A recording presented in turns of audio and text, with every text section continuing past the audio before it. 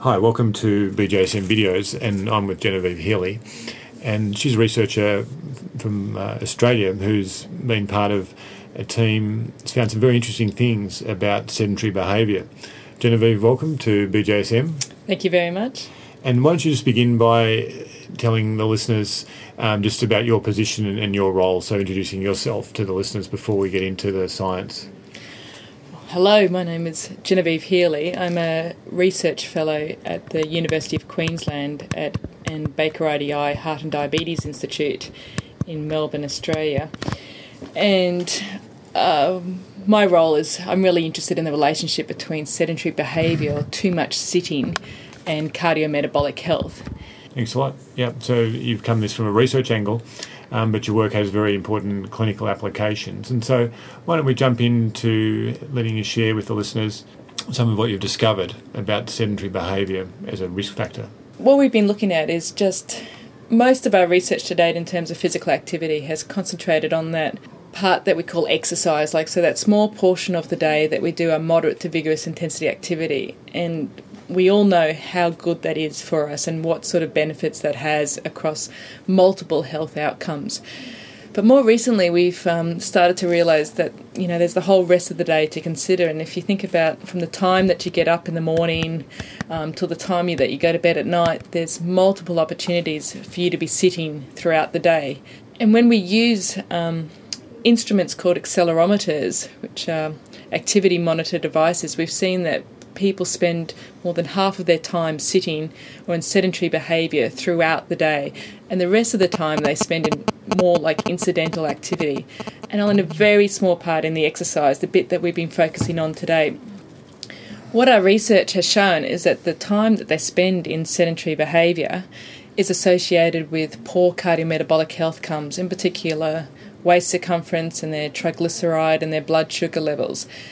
And to date, a lot of the research has used self-report measures such as TV viewing time, so how long people watch TV, and we've seen that that's related to increased risk of mortality, particularly from cardiovascular disease outcomes, and this was recently published in Circulation in 2010. And this is fairly consistent across many countries are seeing these relationships. It's not just in Australia, but also in the States, in Canada, in Europe, starting to see these detrimental associations that are all independent of how much exercise people are doing. And so when you say independent of exercise, just maybe explain that to us.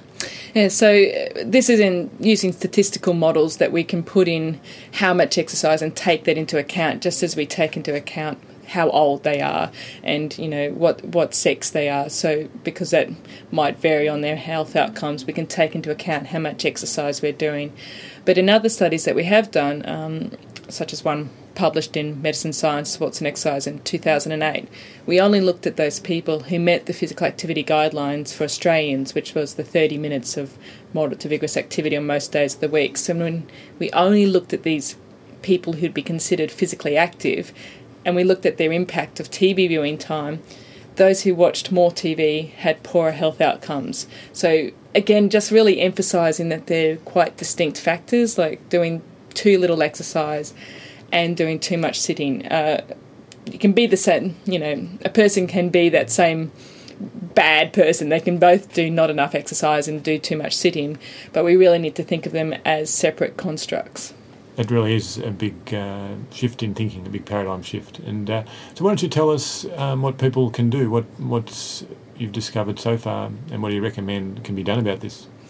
Yeah, a lot of our work so far is concentrated mainly on associations, so looking at just the cross-sectional associations of one between health and sitting, but where we're really moving in towards is intervening and trying to get people up and moving more.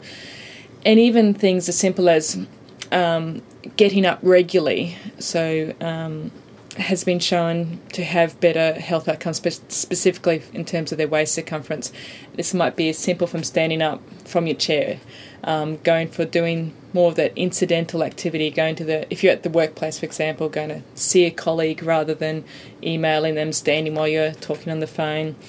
In terms of your housework, it might be doing the ironing, standing up instead of sitting down, putting the remote on top of the TV. So just these small changes throughout the day can increase your light intensity incidental activity and reduce your sedentary time. And so I've been to meetings in your centre where people stand up at the meeting. Do you want to share that with our listeners?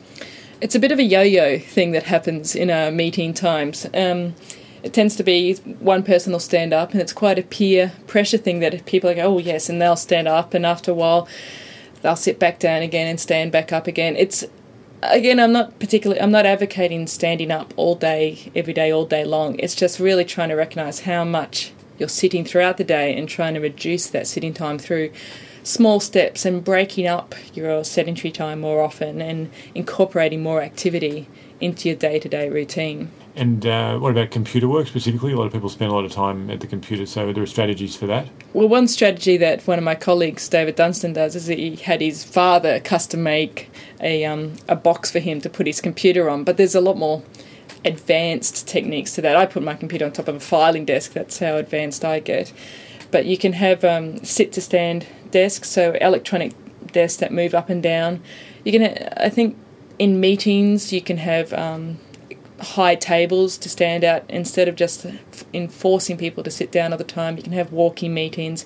So just providing standing options is, I think, a key way to look at it, not encouraging people to be able to be more active. Well, there's been some pretty boring meetings I've been at where if people were standing up, maybe they'd shut up and the meeting would be over. So, I'm looking forward to this research being taken on board. So, Genevieve, you've got some final thoughts for our listeners? Well, just to add on to that, Karen, one of the things we've been doing in our physical activity conferences and our health behaviour conferences is giving all the speakers standing ovations at the end of all their talks, which certainly makes the speaker feel good, and then also it makes a big difference at the end of the day in terms of how you feel mentally and physically. Move more, move often is, I guess, our catchphrase at the moment. Move more, move often. Okay. And if the listeners want to find some papers to follow up on this podcast, where would you direct them? Well, an excellent physiology review paper is by Mark Hamilton and colleagues in 2007 in diabetes. For some of the objective measurement findings, they're the accelerometers. They can look up my work, Genevieve Healy, in diabetes care in 2007 and 2008. The mortality paper that I mentioned by David Dunstan that was published in Circulation in January 2010 gives a really good picture of what we're seeing in TV time and mortality.